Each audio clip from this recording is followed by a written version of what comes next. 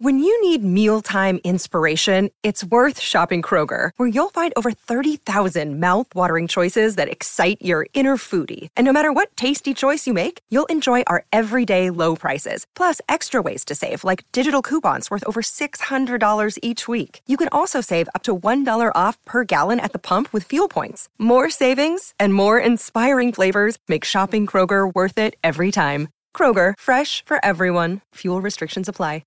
Welcome to another episode of Album for the Day with John E. and Jay. As we fire up the second year of Album for the Day, we do a little pivot. We've been doing a different album every day for a year. And so there's 360 something of those for you if you want to go check those out. Yeah. We're going to be focusing still on albums, but in the context of the people who are on the albums and the contributors who made the albums what they were. And I think that's really what breaks down the whole music scene of what we're doing here. Is just, it really gets the backstory of who the people are creating the music that we've grown to love over the years. We've found a bunch of new people that we get to talk about, which is exciting for me. People I didn't even know who were on some of the most fantastic albums ever played. And you know the music, and you've heard it, and now it's time to get to know the artists. Yeah. Album for the day. Today we get into another person behind the albums, and another rarely singled out instrument, and we dig into Ian Anderson, most closely associated with Jethro Tull, but quite the flautist in his own right. I love the word flautist. Isn't it great? It's amazing. God, I've been waiting to use that for weeks. I know. And Ian Anderson he's the perfect flautist. Watching him perform it's like, no, that dude, he's a flute player. Like, that's what he is. And it's like, you know, and he's a multi-instrumentalist. Like, he can play the guitar, he can play the saxophone, he can play, but it's harmonica. Like, he can play the harmonica, Which is actually why he does the stand on one leg playing the flute thing, because he did it when he was playing the harmonica. Didn't think anything about it. Yeah. People be calling him a deranged flamingo. Yeah. But, unquote. Yeah. But at the same time, he can play the hell out of that flute. I mean, they're not wrong. Yeah. And it's so crazy to me that he didn't even... It wasn't like he started with the flute. It was like, okay, well, I know I'm not really going to get anywhere playing this guitar. No, dude, he literally said, I'm not as good... I'll never be as good as Eric Clapton. Yeah, and it's I was like... What? What a fortunate turn of events there. Right? Thank God you weren't as good as Clapton. Man, I can't believe I'm about to say thank God for Eric Clapton, but thank God for Eric Clapton. Yeah. Good times. Good times. What's really funny is, like, so he did the whole Jethro Tull thing, and, you know, John Glasscock died, and he had already started to think something solo, and... basically the record company was like, no, that's going to be a Jethro Tull album, which would come back again later with something different. But so his first official solo record was 1983, Walk Into the Light, and it was very different from the one that came out before it. So I would say that was a fortunate twist as well. Yeah, but he started to work with bamboo flutes, and if you're an instrumentalist, you know that's very difficult, and it's also a very precise thing. It's got to be made exactly right. But what's funny is that he uses stuff like blowing way too hard or shading over the hole instead of actually covering it all the way. And his daughter began taking flute lessons and was like correcting his fingering. And that's like, dude, that's Ian Anderson. But dude, Ian Anderson was like, you're right, and re-recorded everything. Wow. Yeah. Was like, oh yeah. but it's still, I'd be like, I think I got this. I've kind of made a career out of it. Listen here. Everything you know about the flute, well, you play it your way. I play it my way. Right. That would be the MO I would take. But, with him, it's also a thing of like, okay, it would bring up a new way of doing things, which may open some new doors. You never know. You never know. I'm going to play with overblowing and hole shading, and you do it your way. Yeah. Just wanted to say those again because those are great hyphenated terms. Hole blowing. No, hole shading. Hole shading. And overblowing. Overblowing. You see where I made the mistake. Now that you've brought up the fact that they're interchangeable, the possibilities are really endless, aren't they? All right, Ian, you have your homework. We gave you a new project. Yeah, the greatest moment I feel in Ian Anderson's career is when he won a Grammy over Metallica for best metal album of the year, and everyone in the world just sat back and went, "What?" I think that is the greatest moment ever. For the man that brought us Songs from the Wood to win Best Metal Album. It is hysterical to me. I know that he was like, they didn't even go, bro. They didn't even go. No, they were like, this is a joke. They were like, what? That's ridiculous. And Metallica was like, we kind of invented this. Maybe. And in their speech in the next year, when they actually won the Grammy, Lars Ulrich went up to the stage and was like, well, we'd like to thank Jethro Tull for not putting an album out this year. How Lars? Oh, I know. I think it's great. What a treasure. And Jethro Tull has got some absolutely classically wonderful records. Benefit, Aqualung, those two right there put you in the Rock and Roll Hall of Fame in my book.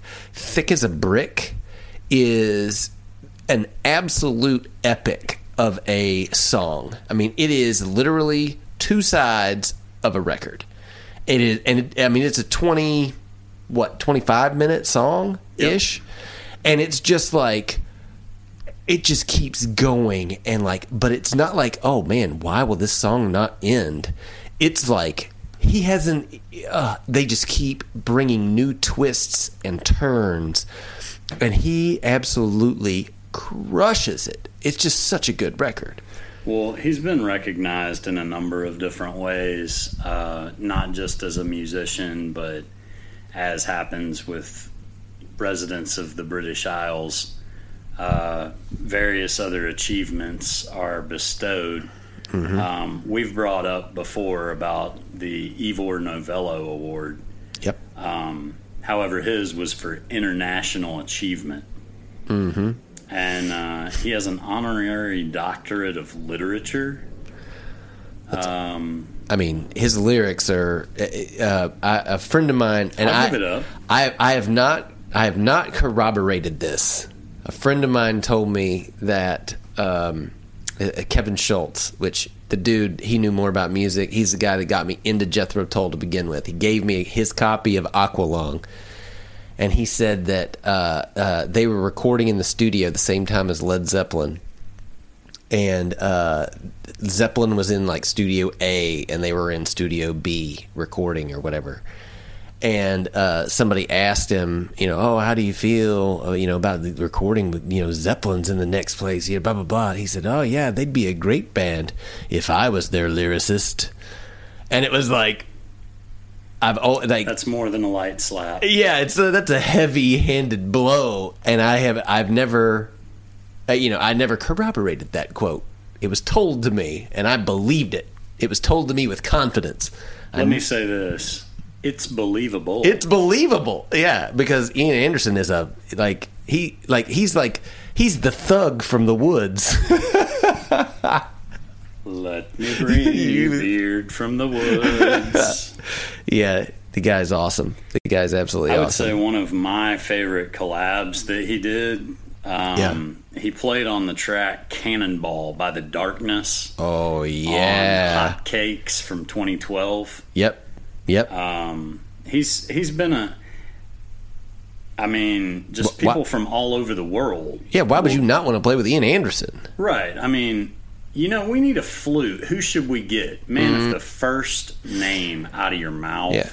It's Ian Anderson or Maceo Parker. It's the short list. Lizzo. Yeah, Lizzo. Now, let's be fair. And we're not doing an episode on her right now, but I would say a lot of people younger than us, when they think about the flute, they don't think of Ian Anderson as we did, our parents did, whatever. They think of Lizzo because she's bringing it back. She's bringing it back. She's bringing it back. Bless you, Lizzo. I love me some Lizzo. What would be dope would be a collab. Lizzo, Ian Anderson, old school meets flutette. Can we call it a flautet? I'd like to call it that. I would like to call a flautet. Flautet. Flautet meeting. Hashtag Lizzo versus. Can we say versus Ian Anderson? Yeah. I like that even more. Bring some competition. Dueling flautists.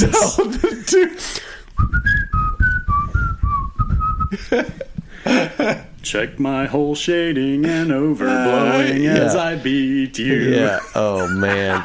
That would be fantastic. That would be great. Man, we just gave you, the whole idea, guys. I'm just saying. If that comes out... you have us to thanks. I want to be on the front row. Please and thank you. Love you both. You're wonderful people. So, more recent projects of Ian Anderson, which, as a Jethro Tull fan, I would say go check it out.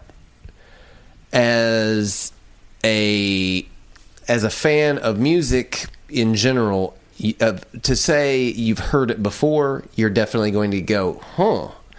It's certainly not, I don't want to use the word original, but it's very, he harps from the past quite often on Thick as a Brick 2. It came out, and it's released as Ian Anderson. It was released in 2012. And I believe the label actually says Jethro Tull's Ian Anderson. Yeah. And I think that's a cop-out to make more money on the record company's part, possibly. Richie Blackmore's Rainbow. Yeah, but it comes down to, if you like Jethro Tull and you haven't heard Jethro Tull in a while, put on Thick as a Brick 2 and you'll go, ooh, I like this. Because there's samples of the old Jethro Tull stuff kind of in there. I mean, it's very similar. And if you like the old Jethro Tull stuff, you're going to listen to this and be like, oh, that's nice. But if you just listened to any Jethro Tull, you'll go, specifically Aqualung. So here's what I'm going to say about that, man. Yeah. John Fogerty went to court over the same thing and established everyone's right to plagiarize themselves. I'm with you. That's what I'm saying.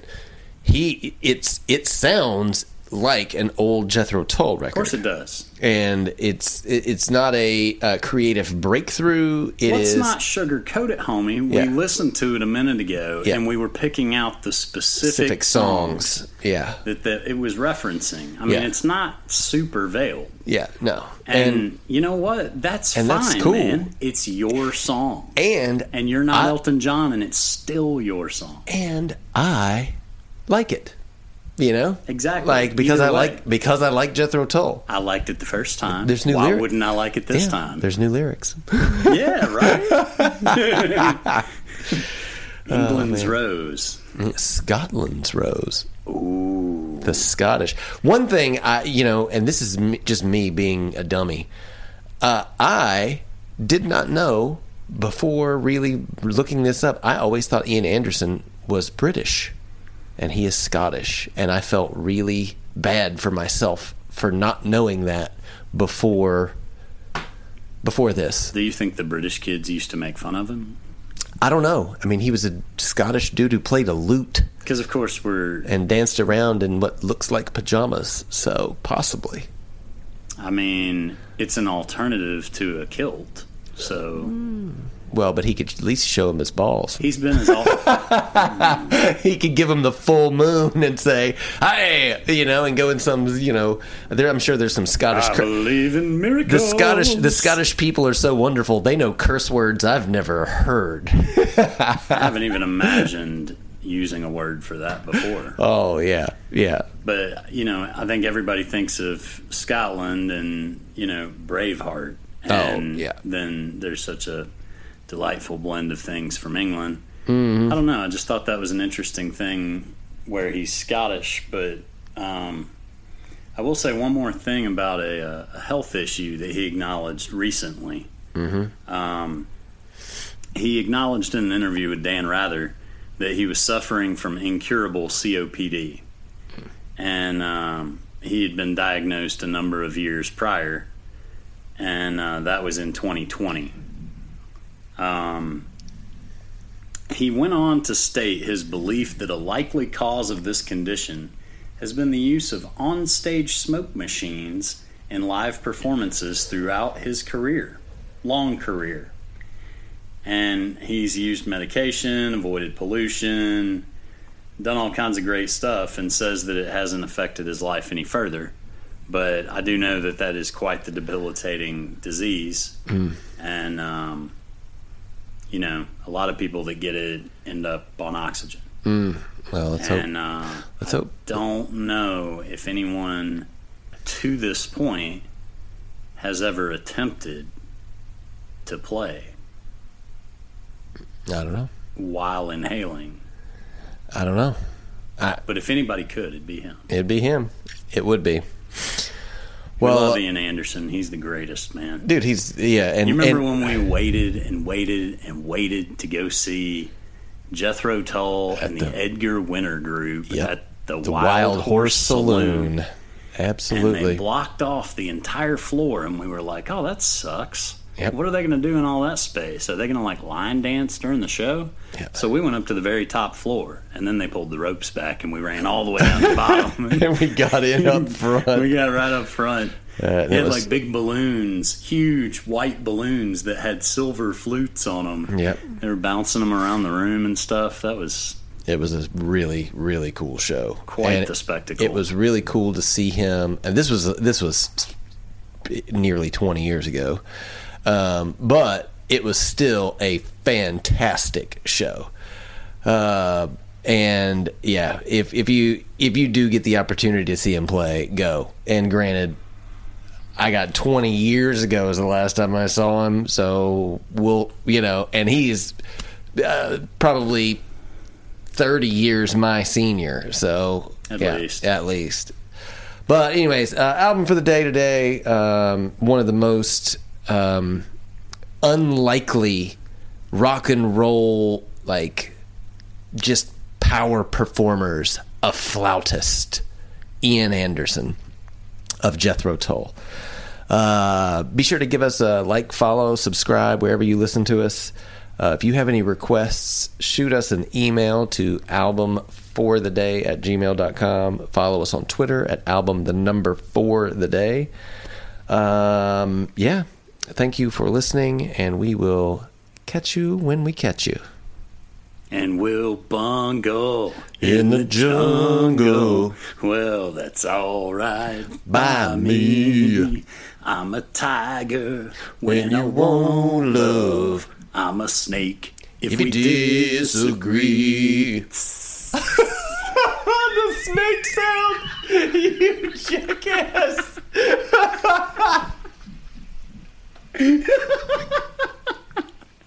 After starting the podcast, you can search for the album, use the 3 dots, and hit add to queue. Now the album will start as soon as the episode ends. Woohoo!